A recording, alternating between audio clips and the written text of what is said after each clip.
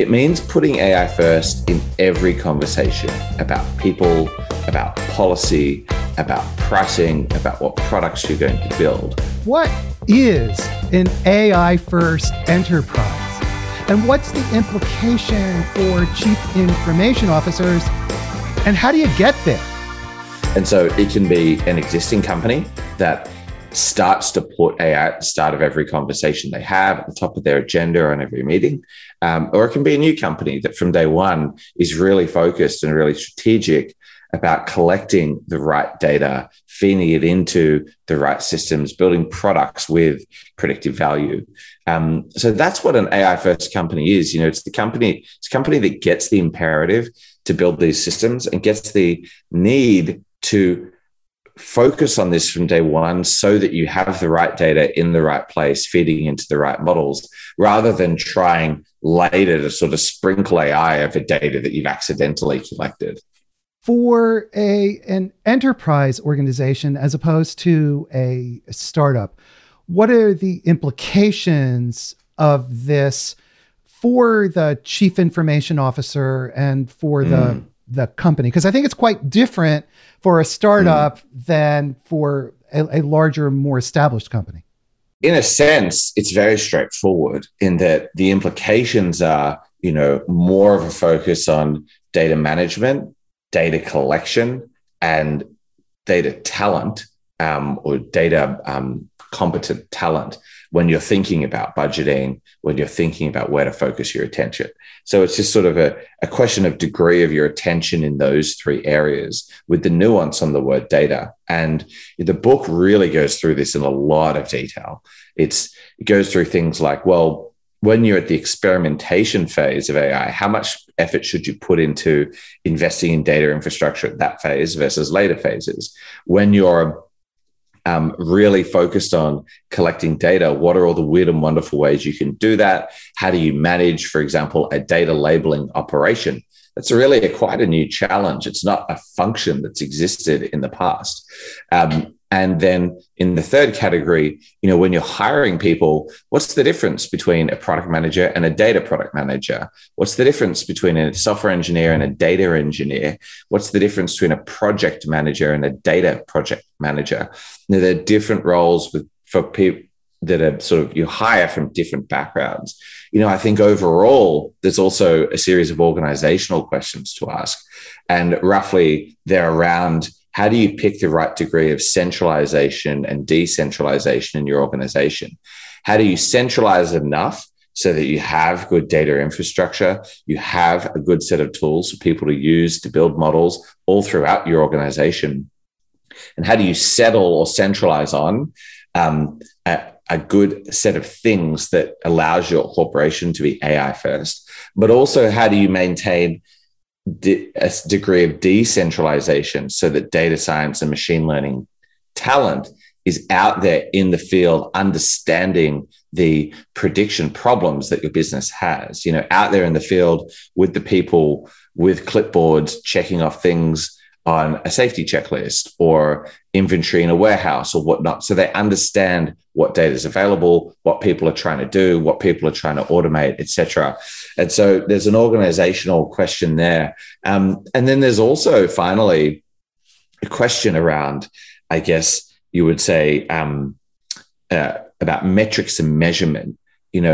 How do the metrics differ for an AI first company versus just sort of a normal software company? How do you really measure the return on investment in AI projects? How do you really understand if these models are working? And then how do you make sure they stay in check? So there's a whole series of questions there. So, the role of a CIO sort of changes to quite a degree when you think about capital allocation to data infrastructure, data collection, and data talent.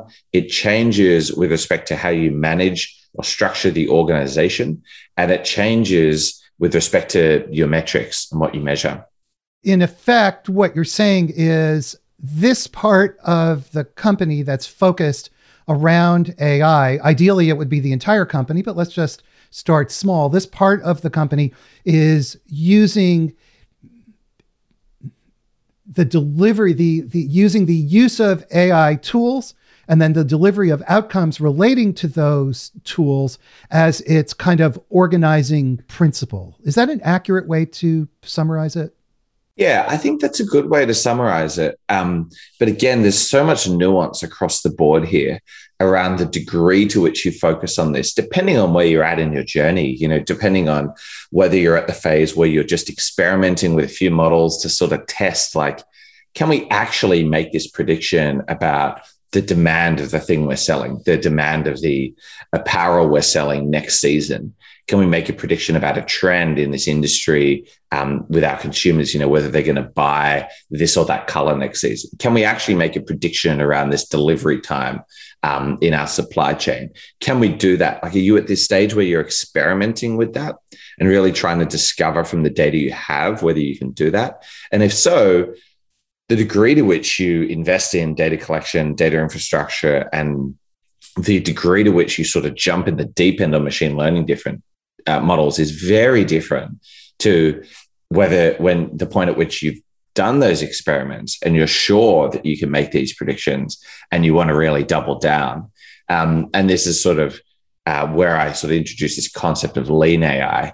But again, I think that's a good way to put it. But there's a lot of nuance depending on the phase you're at, and different parts of your organization can mean different parts of the journey. The part of your organization that is on the marketing side can be really far ahead on the AI journey because there's a lot of data available to segment customers and run predictive models around what such different segments will do and how they behave. Whereas, the part of the organization that's responsible for production might be a bit further back or earlier in the journey because fully roboticizing a production line is quite an undertaking. And so you'll want to do more experiments in little bits of the production line first. So it depends where you are. In your book, you go into a lot of depth around the different types of models. So for a business leader, how much technical understanding do they need to have in order to make this journey, to take this journey effectively? I would contend, I guess, sort of controversially, you don't need a lot of understanding of, I guess, the latest and greatest in machine learning. And I say that for a few reasons. Look, one, at the end of the day, this is really just a series of advanced statistical models. And so if you have a pretty solid grasp of probability, basic statistics, et cetera, like, you'll be able to get this stuff.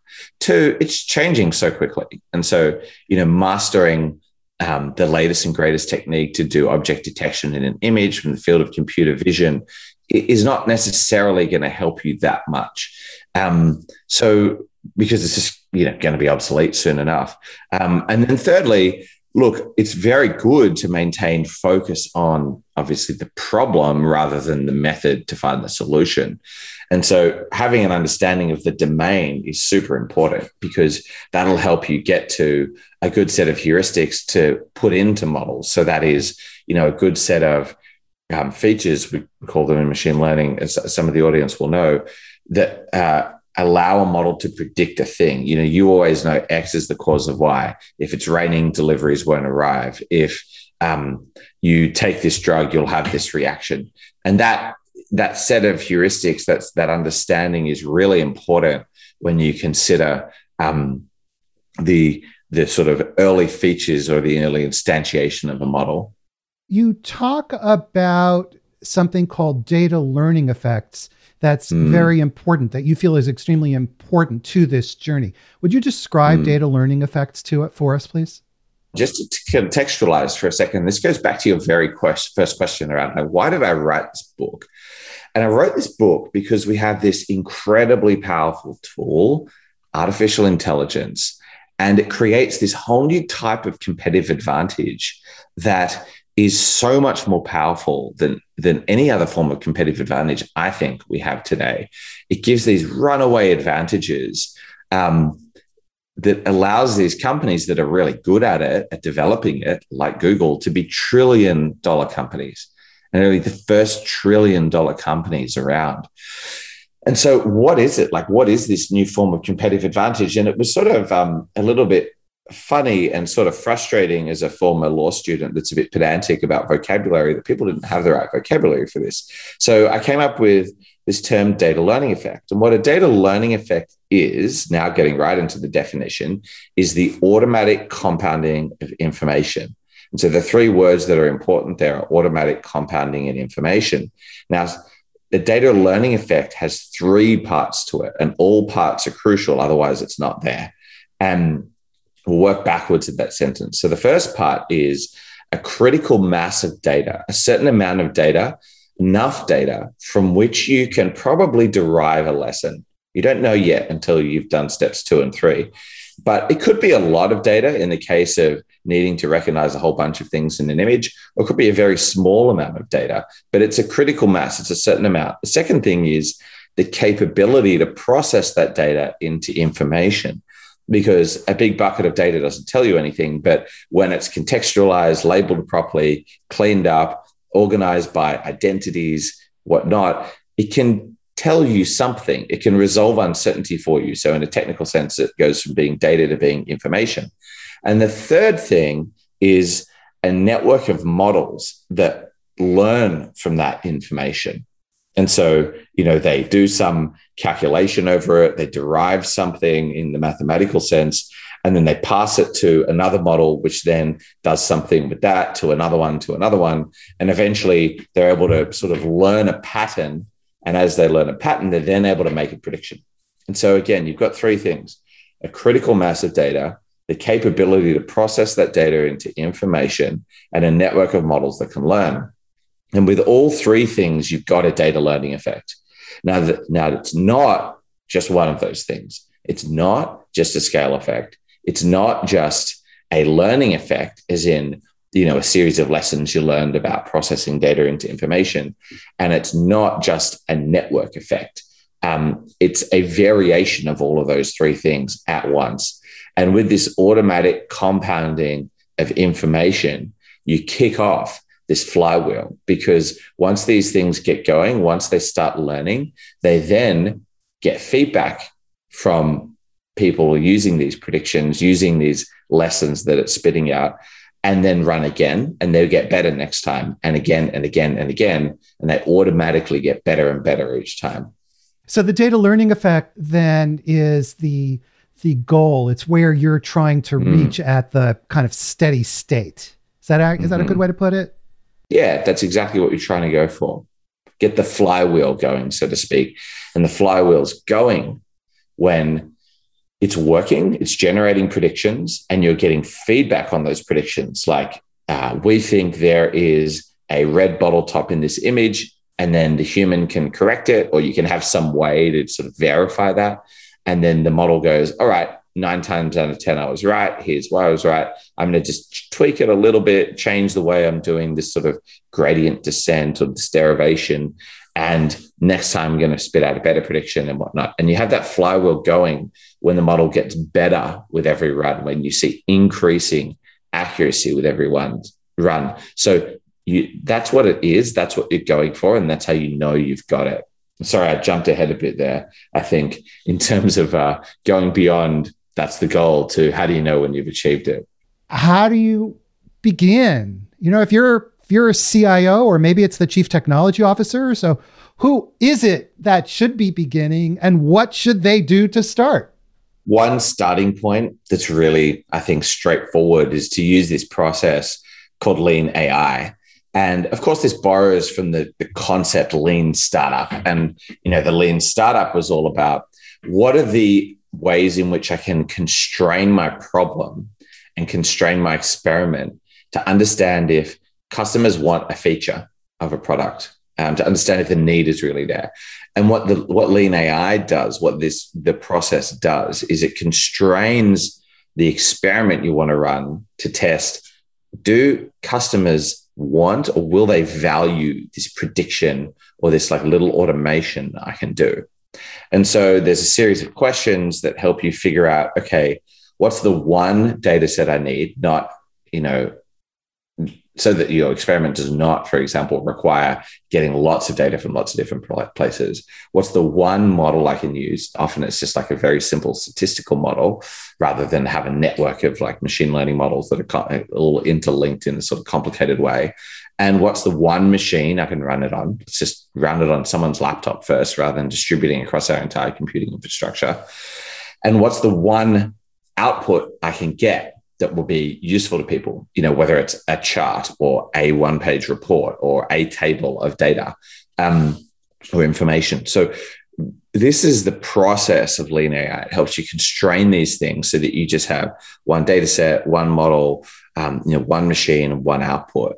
And with that output, you can go, all right, we're able to get to this degree of accuracy. Where should we invest next? Should we invest in getting more data? Should we invest in developing a different type of model, working with a data science consultant or otherwise? Should we invest in deploying this across more computers so that we can run the model many times over? Or should we actually just invest in a better way to output this information to people so that they can offer feedback data that will help the model get better and better? Should we invest in, for example, building an interface to offer this output up to people on their phones while they're in the field with a button that says like correct, incorrect, or right, wrong, and then that'll feed back into the model. So this Lean AI process is a way for you to sort of get up to speed quickly and to the point of doing at least one experiment, the results of which will help you figure out where to invest next. Who should be making this investment? Is it the CIO? Is it the chief technology officer? Can you even generalize?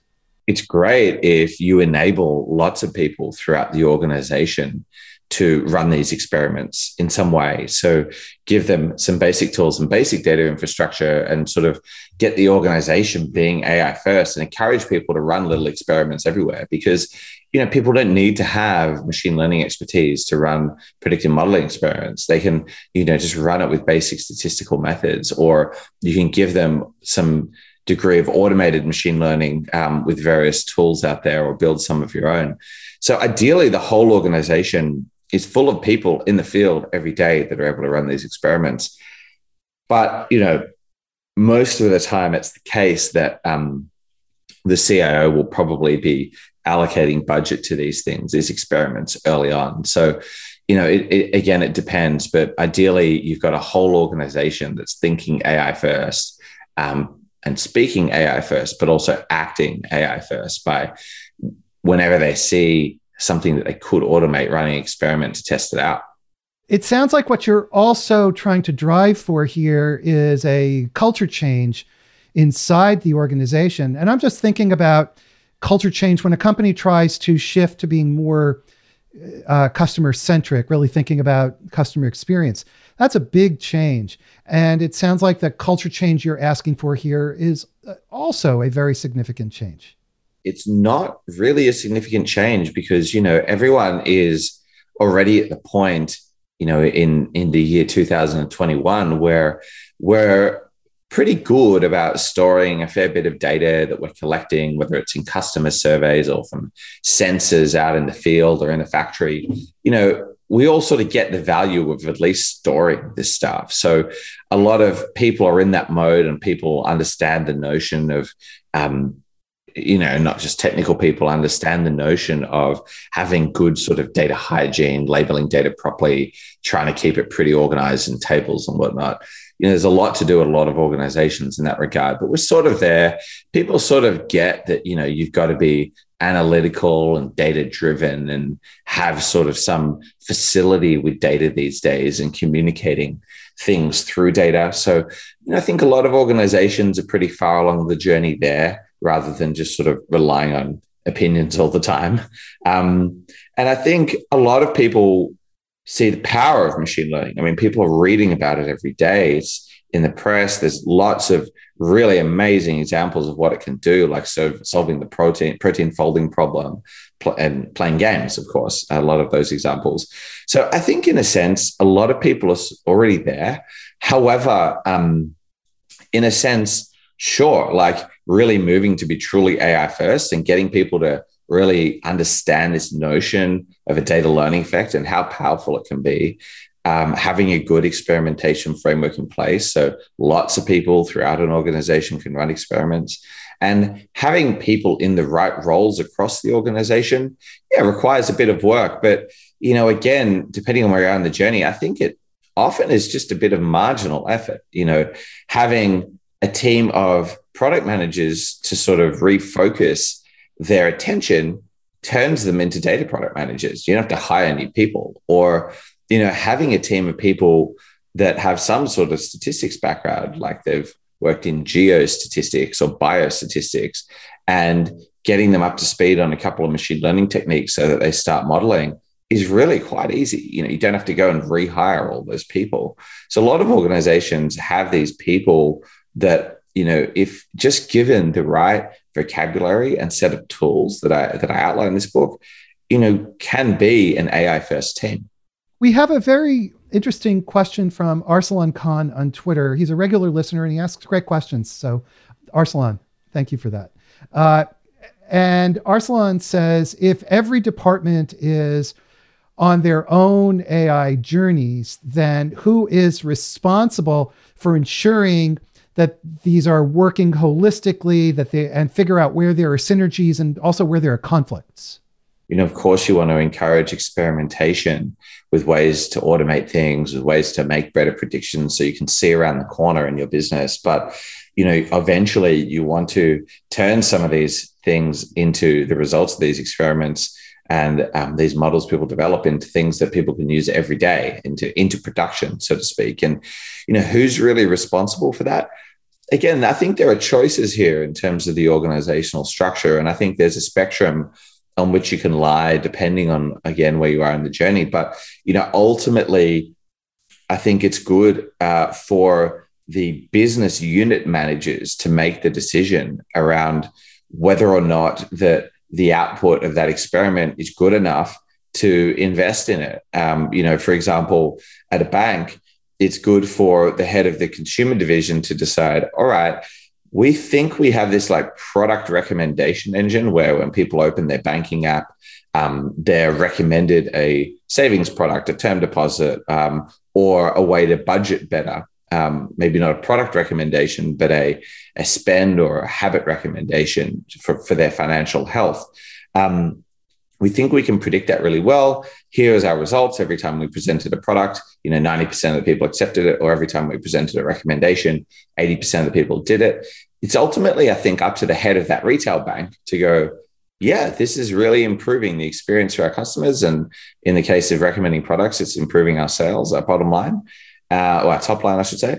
And so we should invest a little bit more to make sure this is in production. This is a permanent part of the application. So, ultimately, I think it probably comes down to the business unit manager to make the decision about putting something into production. It's probably the case that it comes down to the CIO to make the decision to invest in infrastructure to allow people to even get to that point. We have another question from Twitter from Elizabeth Shaw, who says, how can business leaders justify the cost of these experiments when the business requires immediate monetary return, financial return? And you've described a fairly involved process, fairly lengthy process. It gets to the heart, I guess, of why one of the reasons why a lot of people aren't investing in this and why a lot of these projects fail. It's because they're sort of put off on the side as, an R&D thing, an R&D lab with a separate budget and no expectation of ever really developing anything that earns a return on the investment. That doesn't have to be the case with AI. I would say that's actually probably not far from ideal, in that AI is so powerful and so applicable in so many parts of a business that, putting it off on the side in an R&D lab really doesn't help it achieve its goals. And so I think bringing it into the business is good because you'll see more uses of it. But of course, that means it needs to have a more immediate return. And I talk, as you said, a lot in the book about how to manage the risk that something is perceived as not being profitable or useful or whatnot early on. And so there's a lot to this, but to go through some of those lists that I have there, it's things like making sure the time to value is low, making sure that you run a quick experiment that shows some result early, some degree of accuracy on the prediction. And so really constraining the problem so you can quickly run a model over a set of data and get that. So getting the time to value low, making sure that your output is really understandable by people. It's in a format they understand. It's in a chart. It's in a whatever. It's not, in a confusion matrix, which is the actual term for the table that represents like a set of results from a machine learning model. Making sure you present a path to integrating it into an existing workflow. We are making a prediction to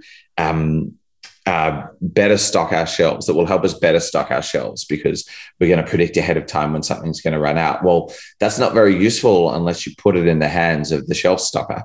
So, showing a plan ahead of time of how you're going to do that. You're going to put it on an iPad that they carry around, or you're going to put it in something else in a thing at the back of the store so they know how to pick and pack properly or pick and place properly. So there are some of those things there, but there are 20 things on that list that ensure effective implementations. So that's one part of it. And then there's the measurement part of it, which is, how do you make sure that you're showing a return quickly, or how do you operate in an environment where you're budget constrained? And I'll just say a few things here. One, this linear process helps. If you constrain the experiment, you really don't need much budget to do this. It's the case, again, that you can do it with one person, one data set, one model, etc. So that's, one way to constrain the cost. Another way to ensure the ROI is, sort of focusing on the right problem. And thirdly, there's a lot of different ways to measure this, right? Making sure that you're properly accounting for the costs. There's a lot of skepticism around AI projects because people don't really properly account for the cost of it. They don't really account for the costs of data labeling, the costs of research and development. So making sure you're doing that in an honest way, but also making sure you're properly capturing the return on the investment, not just the investment itself. And so really linking the results of being able to make a prediction to an outcome. We were able to predict that people would really like this blue sweater in this season. And actually, we had none left over at the end of the season, whereas usually we would have had to discount them so heavily that, our sweater stock at the end of winter so heavily that we'd end up losing a lot of money on our inventory. So, really framing up the return properly and linking it to a business outcome. In order to do that, don't you have to really have a pretty clear understanding of the technology and what the technology can actually deliver? Because otherwise you're kind of shooting in the dark. I don't think so. I mean, this is the thing about AI that's very different to software, I guess, which is it's fundamentally something that's helping you understand reality. And so, you can express it in very real terms. And that, AI is all about, again, making a prediction or automating a process that is manifested in the physical world. And so, it's the case that the value of it is often more obvious than, for example, the value of using a piece of software to do something a little bit quicker. Software is often pitched as saving time, and measuring people's time, managing their time is so hard that it's often very hard to predict, again, if you're really saving someone's time by giving them a slightly better piece of workflow software. Now, contrast that with AI for a second, where it's really obvious that, getting stuff on the shelves more quickly allows you to turn inventory more quickly, allows you to earn a return on assets more quickly. It's really obvious that automating some task that you have to do at the end of every month, like a financial consolidation task, saves a certain amount of cost because it's someone's job to do that every month, and they don't have to do that anymore. They can go and do something else. It's really obvious that if you reduce defects on a production line, your factory is running at a higher capacity. So, often AI is applied to a real world automation or used to generate a prediction of demand or supply that allows you to earn more money, meet the market quicker or better. And that's not the case with software. I've worked in the software industry for a long time, and you really struggle to sort of prove ROI. But with AI, it's a lot easier. What about the team? What kind of team needs to be in place, or what kind of talent do you need to bring on board in order to do this? Again, reiterating something I said before, a lot of the talent's already in an organization, because you don't have to be a computer scientist with a master's in machine learning to get started with machine learning. You don't have to have a PhD in this field to really develop these models. They're sort of just statistical models in so many ways. There are also so many great tools out there to help you get started, to get the initial models up and running, to experiment by throwing a bunch of data at a pre-trained model from a company like Amazon, Microsoft, Google, etc. And there are a lot of automated machine learning companies out there that have really good stuff that sort of works out of the box, so to speak. So to get started, I don't think I'd really challenge the notion, or I don't think that you need a lot of different people.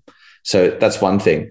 The second thing is you can find these people in fields that aren't computer science, right?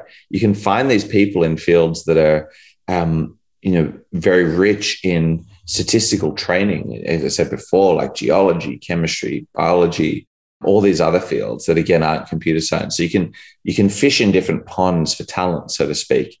And then the other point to make is you can sort of morph existing roles into this. So turn product managers into data product managers, or turn engineers into data engineers, or infrastructure engineers into data infrastructure engineers in a way. Obviously easier said than done, but totally possible. And again, it depends, just to close out, on the degree to which you've started on this journey. If you're really far along this journey, putting a lot of machine learning models in production, yeah, you're going to need some pretty serious people to help you do that. But if you're just starting out, you don't need that many of these people. We have another question from Twitter, again from Arslan Khan, who asks, how do you incentivize people in the organization to take on larger projects or to think bigger than their own siloed tasks in order to get really a larger benefit from AI? Trying to sort of break down the language around AI to make it more focused on automation and prediction, and just like really encourage people to ask the questions like, what's the thing you just really like to automate that you just don't think we need to do anymore by hand? Or what's the thing that you'd really like to know around the corner that would help you hit your number better every quarter? So I think sort of framing it in those very real terms, rather than, what's the AI you want to build, I guess. That's one thing. The next thing is, obviously evangelizing the power of this as a tool, just how it can build this runaway competitive advantage, and just how, once you get the flywheel going, it's sort of very self-sufficient and operational. So I think that's a big thing as well. And I think, lots of this different sort of framing can really help motivate people to see the potential and act on it. So as somebody just commented on Twitter, you need to tie the AI experiment to some business improvement, improvement in production, eliminating error or waste, something. That's the key. Yeah, I think that's the starting point, actually. What are you really trying to solve for? What are you really trying to predict around? That's the starting point. And, getting that right early on will allow you to sort of form the model correctly, will keep people motivated, etc. Ash, what advice do you have for business leaders who are listening and who want to get involved in doing this, but there's so many moving parts and it looks hard, looks complicated? Providing yourself with a set of frameworks that help you just break it down to real challenges every day, which, I try to do in the book, of course. I think sort of trying to work with existing projects out there, like existing people who are in the field and sort of, trying to approach a problem that from a different angle, and seeing if, okay, maybe this is a prediction problem, or trying to just go back to your core business goals and reframing them in terms of automation, or something else like that, that makes it more of an AI problem. I think that's a good place to get started. I think making sure your whole organization sees the power of AI, whether that is by getting them to read some similar books or getting them to work with certain, developing a new understanding of these technologies, and whatever, meeting them where they are. So meeting them, if they're into history, meeting them with a history book, history of the field of AI, or if they're into science and biology, meeting them with a neuroscience book. And I've got a big reading list on my website that helps people sort of approach this field from wherever their existing interests are, or from their existing fields of interest, and sort of get into it orthogonally. I think that helps. And then just sharing this vocabulary and starting to use these words, again, using a certain term or using certain words can be really powerful in terms of changing the way people think. It really just does start with how you have a conversation. And Ash, as we finish up, are there certain kinds of challenges or patterns of challenges that business leaders are likely to bump into as they get going on this journey?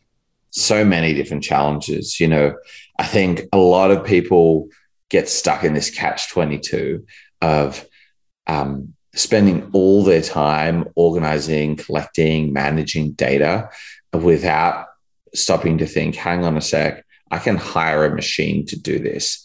Or I can hire an AI to do this, or how can I hire an AI to achieve the actual business goal here, rather than constantly remodeling my idea of the world in our database. So I think a lot of people just get stuck in the challenge of organizing data before actually just running a really small experiment on a very constrained data set.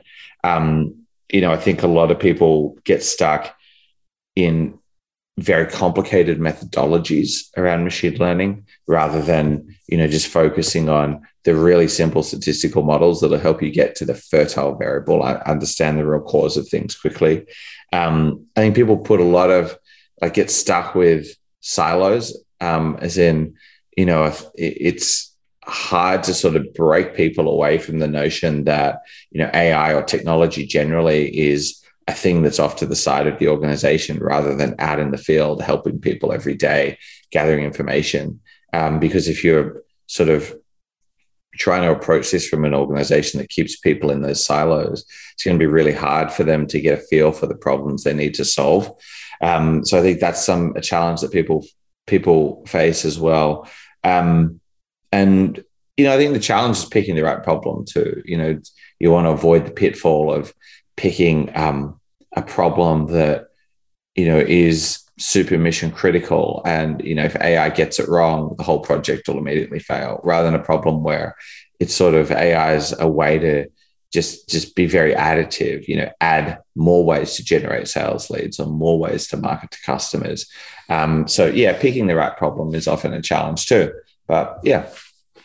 Great. Well, that's a great advice. I really like what you said. Find a problem that is not going to risk the company if you fail. Yeah. But that adds to what you're doing today. Mm-hmm. I think that makes it easier to weave in. Yeah. Yeah. That's the idea. Well, thank you. We've been speaking with Ash Fontana. He is the author of The AI First Company. It's a really interesting and a really good book, so you should definitely check it out. Everybody, thank you for watching, especially those people who ask such excellent questions. Now, before you go, please subscribe to our YouTube channel and hit the subscribe button at the top of our website. And also tell your friends and check out cxotalk.com. Have a great day, everybody. And we have great shows coming up, and we'll see you again next time. Take care. Bye-bye.